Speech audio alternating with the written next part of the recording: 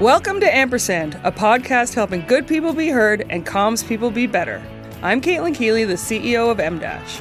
And I'm Meghana Ramaswamy, Senior Strategist at M-Dash. Like all good comms pros, we've got to know our audiences. So, Caitlin, who's this show for?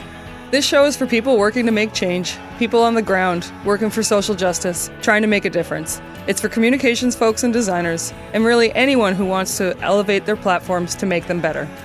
You'll hear us picking the brains of incredibly smart folks who teach us more about bringing equity and justice into communications and design processes.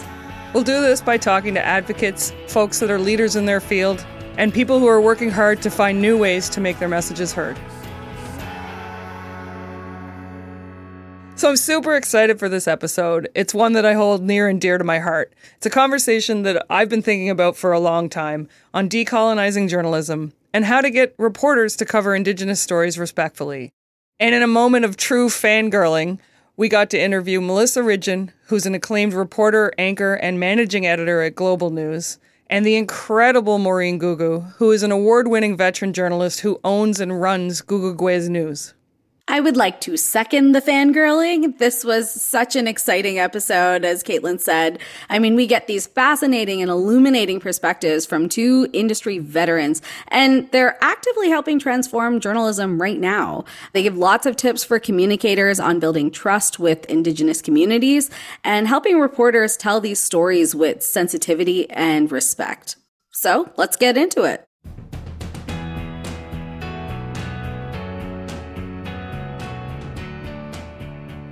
We're so excited to have you both on today to talk about decolonizing journalism and what communicators can learn and unlearn from this process. Could you each take a moment to introduce yourself? Melissa, I'll start with you. My name is Melissa Ridgen. I grew up in Brandon, Manitoba, big booming metropolis of Brandon. I am Métis on my dad's side and a settler on my mom's side. She's Polish and English, but as I love to share this story, that side of the family got overrun by Métis too, because my mom and her siblings all married and had kids with Métis people. So we took over on that side as well. And they're from the Red River area, St. Norbert, St. Laurent, St. Boniface, which is just in and around Winnipeg here. Great. Thanks. Maureen? I'm Maureen Gugu, and I am from Indian Brook First Nation here in Nova Scotia. And I'm also part of the Sibéganagadi First Nation in Nova Scotia. I've been working in journalism for 35 years, coming up on 35 years. And I'm a former APTNer. I was part of the original news team at APTN way back when, like 20 years ago. So I've been a legend there still, Maureen. Yeah. And so right now I'm actually running my own news website, Gugugues News. And I cover Indigenous news in Atlantic Canada, pretty much what I was doing when I worked at APTN way back when. So basically, I'm a tag-along on your reunion. Yes. Well, thanks for letting me be here. So I wanted to get started around the role of media, and obviously from an Indigenous point of view. So if you both would take just a little bit of time to talk about what you think the media does well when it comes to covering Indigenous stories and communities right now. I've been working in the media for 35 years. I've worked with Indigenous media. I've worked in mainstream media. So I've actually seen the part of mainstream media where it didn't cover Indigenous news well. But over the years, I've actually seen that improve in the past 20 years. When I first started working in journalism, like way back in 87, in this province, it was at a time where this province was actually starting to understand Mi'kmaq issues in this region. And a lot of that had to do with the Donald Marshall Jr. wrongful murder conviction. That story got a lot of media attention here in the mainstream. And when they had the Royal Commission into what happened to him and the justice system that failed him, it really brought up a lot of Indigenous issues that a lot of the media realized that they weren't covering in this province. So it kind of opened up a door where they started covering Indigenous news, and they didn't always cover it correctly, but they started making a difference and started, there was more of an awareness back then. But even so, when I was there, like I remember being an editorial assistant at CBC Radio in Halifax. And the producers there were asking me pretty heavy questions. And I was only like 20, 21 years old, still trying to understand Indigenous issues from my perspective, because I was never taught that in the school system. But I found a lot of producers were lacking a lot of background information, and they were seeking it. Sometimes it worked, sometimes it didn't. But like I said, it started to improve. When APTN came along in 2000, and when I started working there, I got to cover those issues on a full-time basis. And then I started seeing sort of a difference in more and more newsrooms wanting to cover Indigenous issues. But it wasn't really until the Truth and Reconciliation Commission hearings started going around the country that there seemed to be an earnest change in how those issues were covered. APTN at the time didn't even have a news website. They just had a page for the show, and that was it. So you would work so hard on these news stories, and then it would go on the air, but really, who saw it? You know, I went to chiefs meetings where I got lectured by chiefs about what I should be covering. And then I had to tell them, well, I did cover that, and it did air. Did you watch the news show? That was sort of the frustration about that, just trying to get it out there. But TRC, and then with social media, there just seems to be an earnest effort now to cover Indigenous news and to cover it thoughtfully and to put context around it. Obviously, there needs to be more improvement, but just from somebody who's been in the business for 35 years, those are sort of the changes that I've seen. I would agree with everything that Maureen said, that there has been sort of an evolution. I think that got amped up a little bit with the TRC, but not as much as you would have thought that it would have amped things up with the TRC, right? When the government of Canada does all that work for Canadians to lay out its history and path forward, I would have expected there to be some more uptake. I've reflected on it, and I think that the lack of understanding was so deep that process wasn't enough to get media and a lot of Canadians on board to considering how Indigenous people and issues are covered in the media. I would say since June, where it was affirmed that our children's grave existed on all these residential school sites, former residential school sites, that has turned it up so many notches of this desire to get into the issues. What are the issues? What are the effects? And I think we're starting to see just a hyped up understanding now, more than I've seen in the 25 years that I've been in the media, certainly. Yeah, as someone who came into these issues really during the Truth and Reconciliation Commission as, one of the communications people helping with that, I mean, it was eye-opening for me, and, this like big moment. Obviously, Indigenous folks have known this forever. 6 years ago was my wake up. And then it seemed like, okay, but we knew this. We've known this for at least 6 years. Obviously, we've known this for decades. And this year, it was like a tipping point. So I guess the question can be maybe reframed as, so, okay, now we're here. Obviously, there's going to be probably a lot more discoveries in the years to come. What do journalists and media organizations need to do to better cover these stories moving forward? I mean, there has to be just a willingness to, and I think there is that now, right? So if you are willing to cover these stories and these issues better moving forward, then that's the first step. Now, do you have people who can help you do that?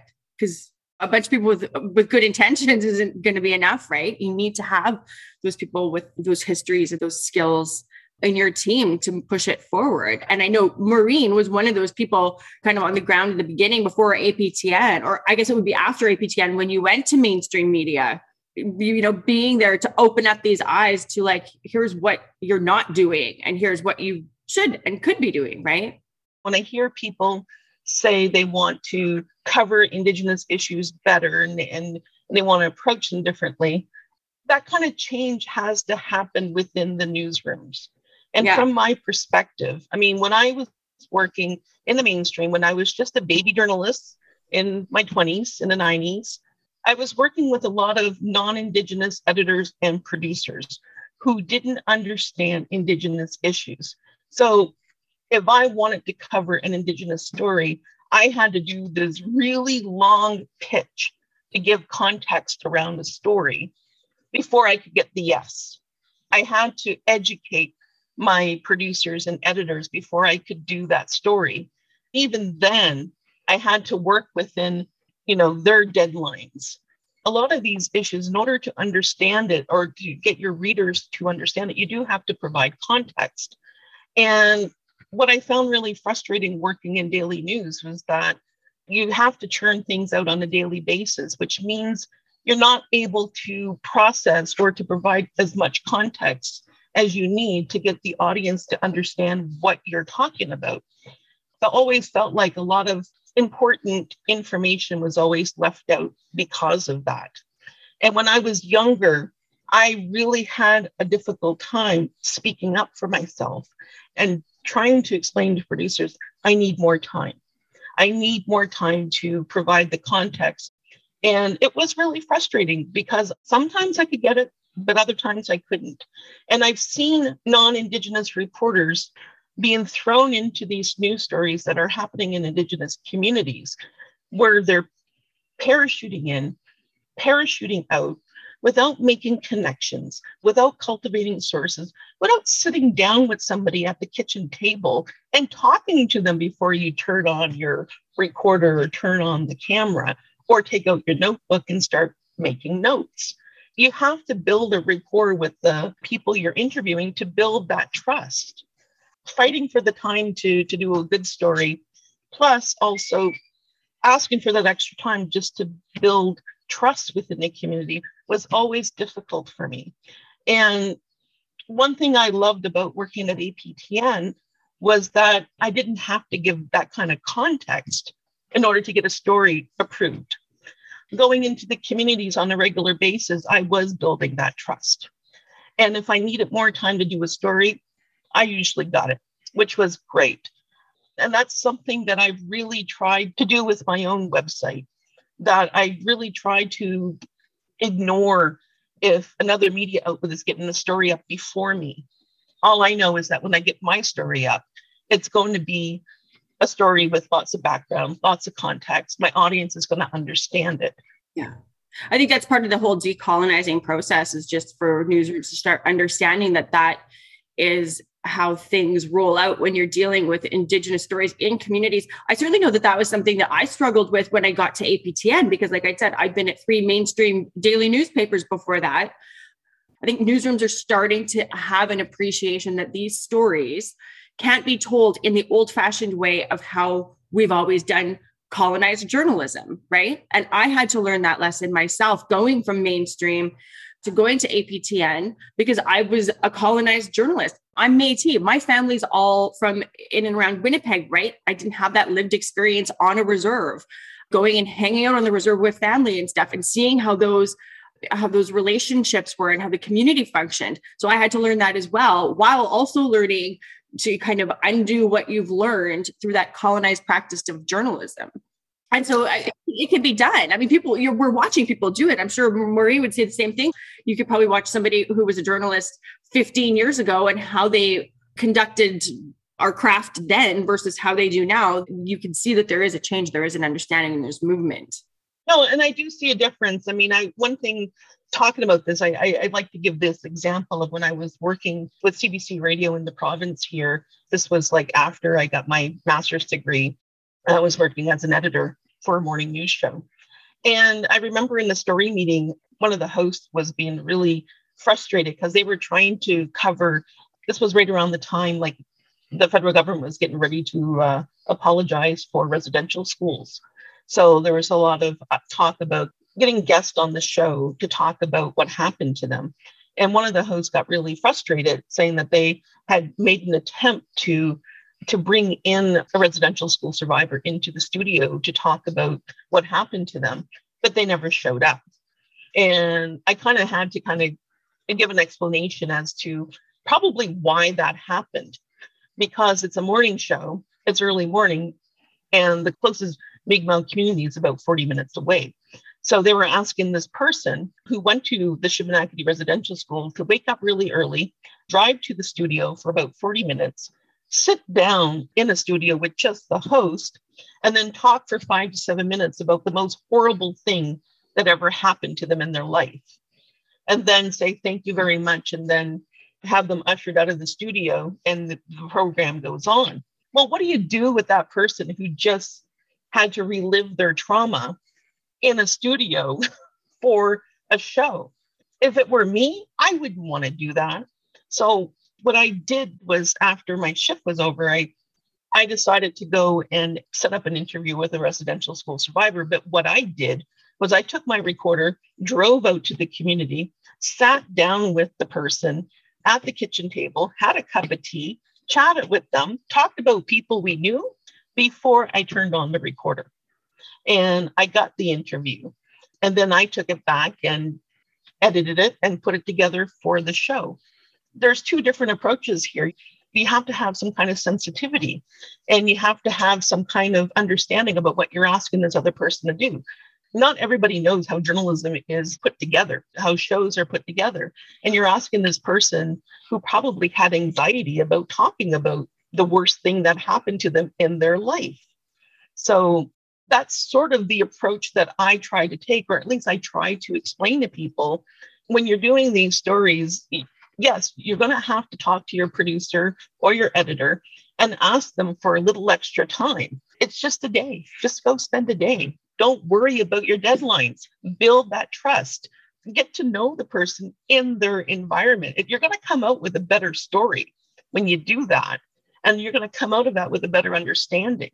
But I just really wish that a lot of the editors and producers who are assigning these stories and dealing with young reporters had that kind of understanding and that flexibility. Not everything has to be, we need to get this afternoon right now to fill this time spot, or we need to get this up on the website now before other media outlets get this story up. That's the thing I love about my own website. I don't care. Yeah. Yeah, it doesn't matter if you get it first. It matters if you get it right. The following isn't a paid advertisement. It's just us here at M- shouting out some good people who are doing important work. You should check them out. This episode is dedicated to Velma's House, a 24/7 safe house based in Winnipeg on Treaty 1 territory. They offer access to traditional medicines, elders, ceremony, and cultural ways of healing, among other services. Velma's House is an initiative led by Gani Gani Chick in collaboration with other local groups. Its goal is to be a place of safety, comfort, and connection for all women. We'll link to their site in the show notes, where you can learn more and donate.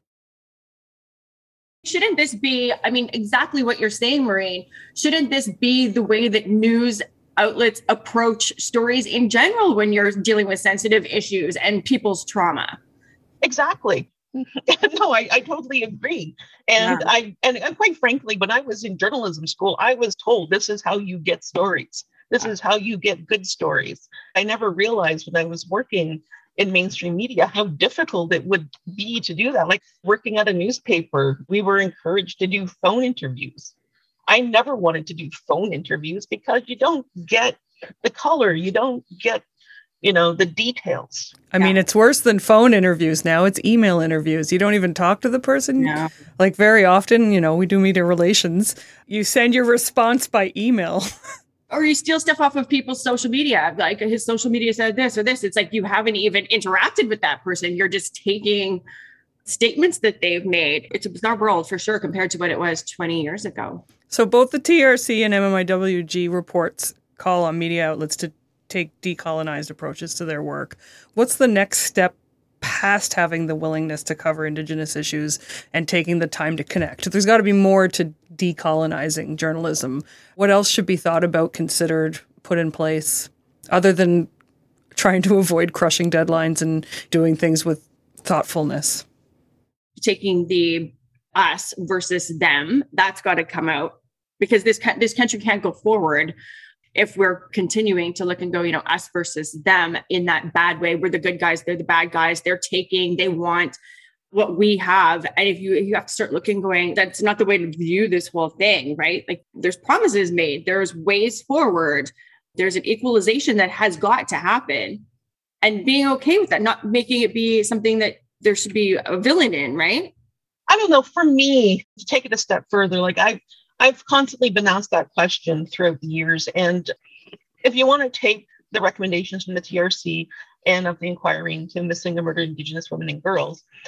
Mainstream media outlets need to start reflecting the communities they cover. And it's not just doing the news stories.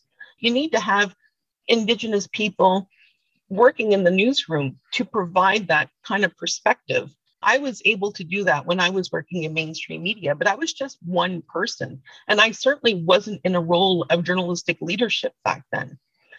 That needs to change from the inside out. When people ask me, what does diversity mean to you? To me, it means the stories that I care about and the issues that I find interesting, they need to be reflected in the news coverage. And when I see that reflective, then that's when I feel like that diversity is meaningful in mainstream media.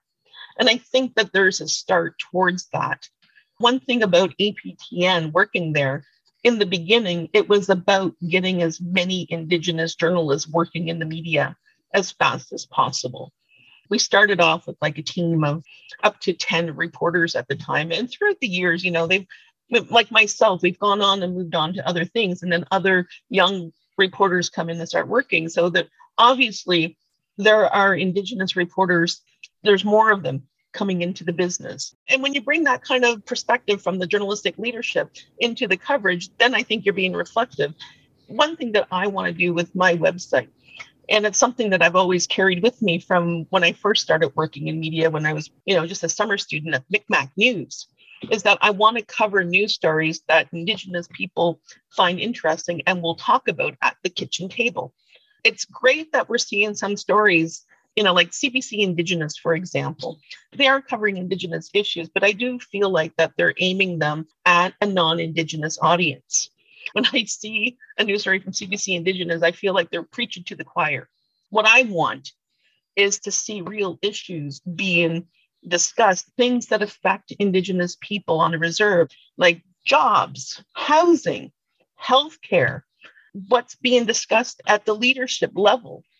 There's a lack of communication between what's going on at the leadership level to the grassroots people. A lot of decisions are being made at the meetings and nobody's really covering those stories. So true.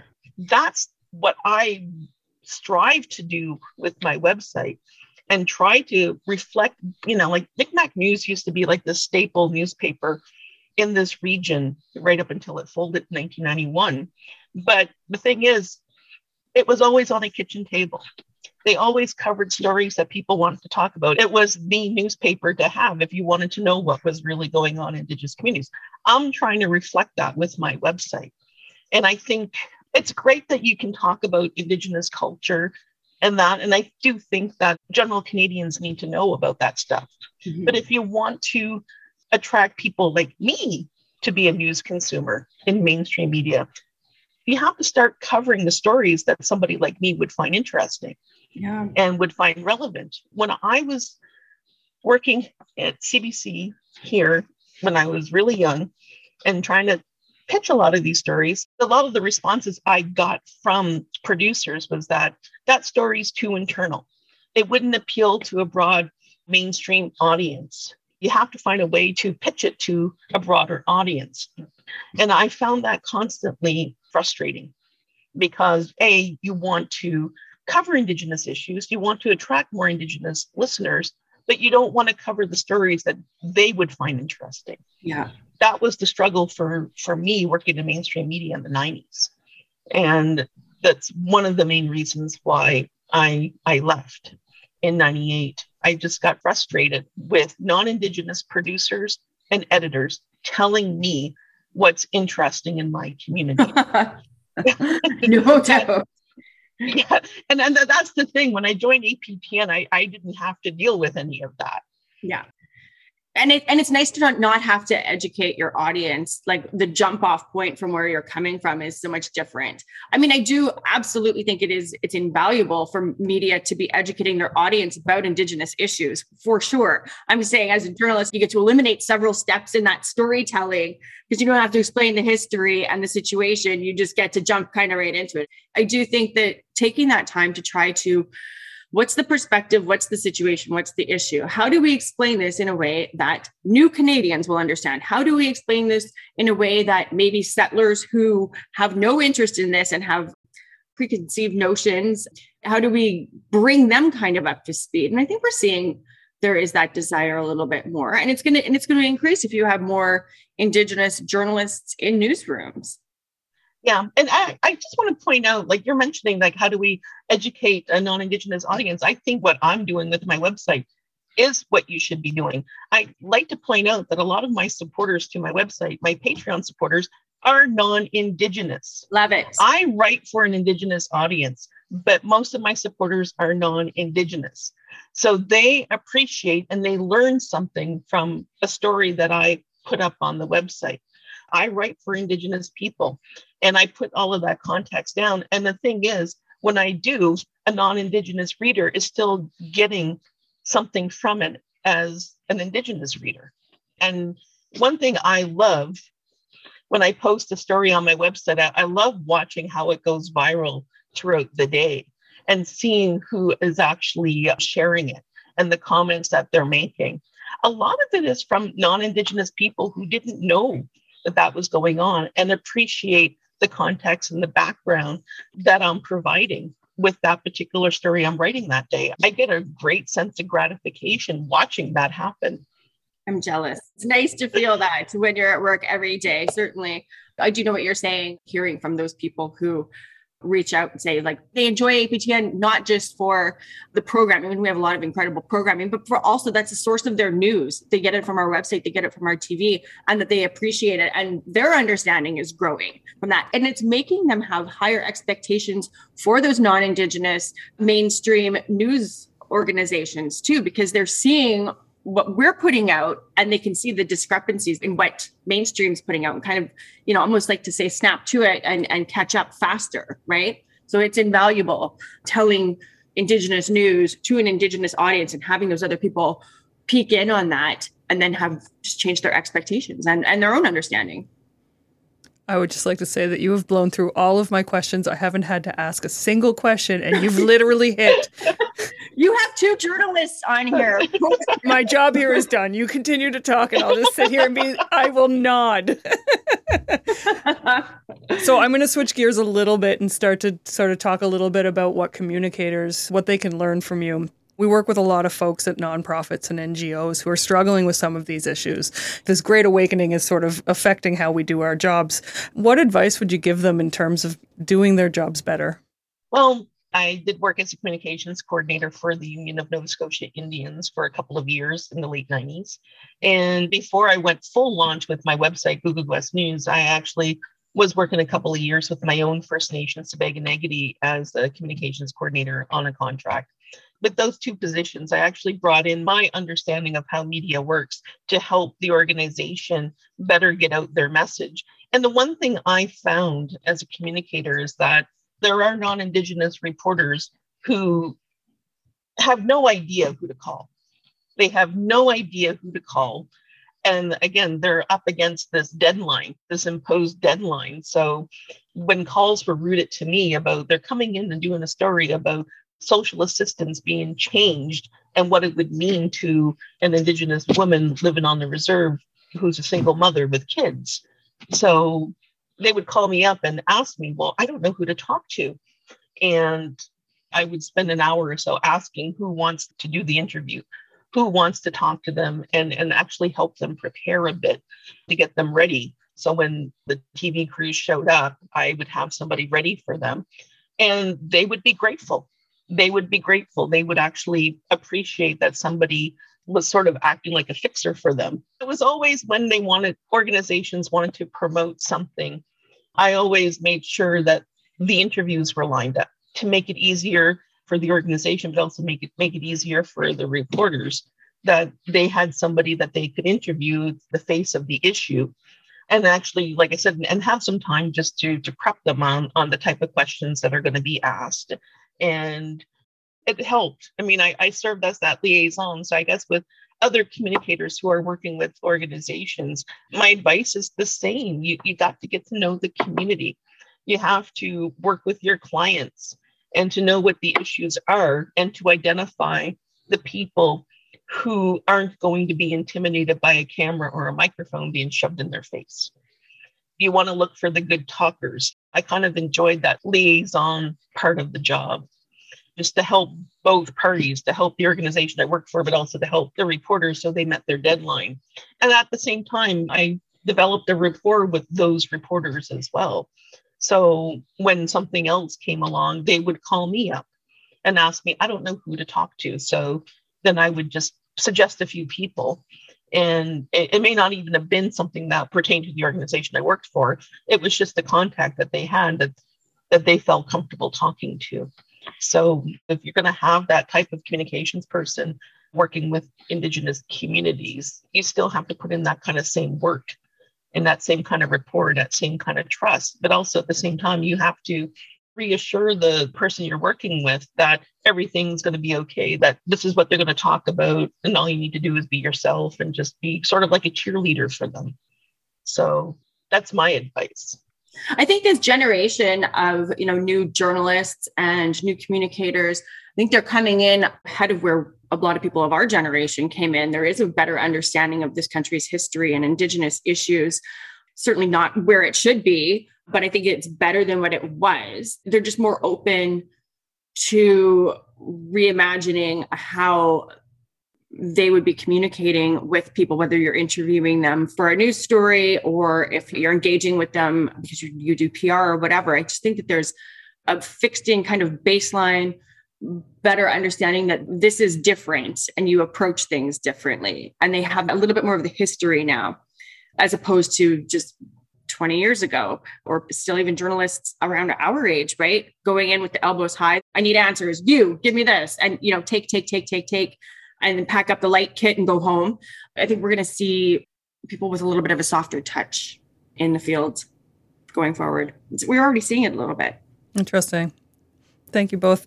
I think that you're right. It's about relationship building, anything in communications, journalism or non-journalism. It is very much about the relationships that you cultivate and the way that you leave people feeling. One of the things that we do, especially with our work with Indigenous organizations at M-, we've created media protocols to aid journalists who might be covering residential school survivors. So we've got basically a rules of engagement on what you can and can't do. Sadly, this came out of necessity.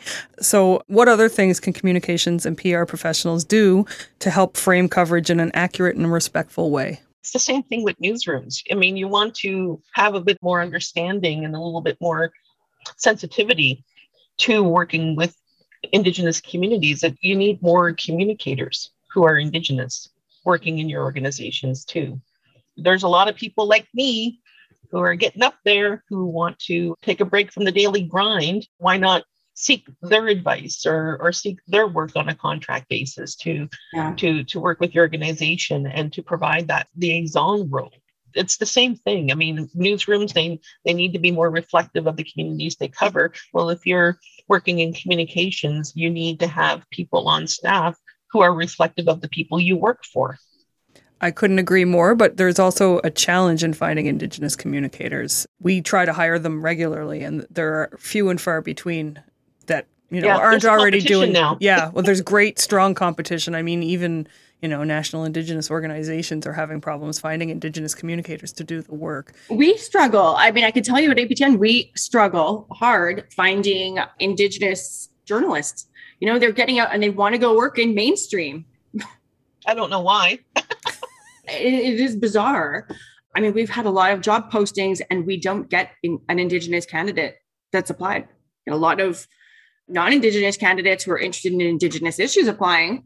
Yeah, I think there's a supply problem in terms of number of people to fill the positions. Then I guess that's the other thing. How do we get more Indigenous people into communications and media? I was really hoping we could solve that today. Well, I think if you're talking about that, then you're getting into a whole issue about recruitment. Right. With journalism schools, they're always talking about the same thing. They want smart, young Indigenous people applying to their programs. But the thing is, if you're a smart Indigenous person, you're also being recruited by universities that want you to get into the science program or get into law. But the thing is, I mean, for me, my route into journalism wasn't going straight from high school into a journalism program. I actually went and got an undergraduate degree in political science. Then I went and got a postgraduate degree in journalism. So maybe you should be recruiting in university from those who like to write. Brilliant. You need to work with those programs that offer public relations degrees, like here in Nova Scotia, it's Mount St. Vincent University, or working in journalism programs, doing more recruitment as well, more incentives, more scholarships, maybe a co-op program. If they're in that program, give them a summer job, give them a taste of what it might be like working at a communications organization. No, I think it is an identified challenge in terms of communications and journalism, and I think there's a lot of opportunity. I'm really glad that you guys would both take time for us. As I said, I think I said to Maureen this morning, Megan and I are both fangirling over both of you, so it's really nice. I fangirl over Maureen, so I'm always like, she's OG. She knows that I have a big love for her. I interviewed her a while ago. I was telling her, like, oh my God, I can't believe I'm interviewing Maureen Gugo. She's like, OG, APTN. So lots of fangirling happening here. Good. It's a mutual fangirling then. Well, that's it for this week's episode of Ampersand. Thanks for joining us. For more comms and design tips, sign up for our newsletter at m-agency.ca and follow us on your favorite podcasting app so that you don't miss our next episode.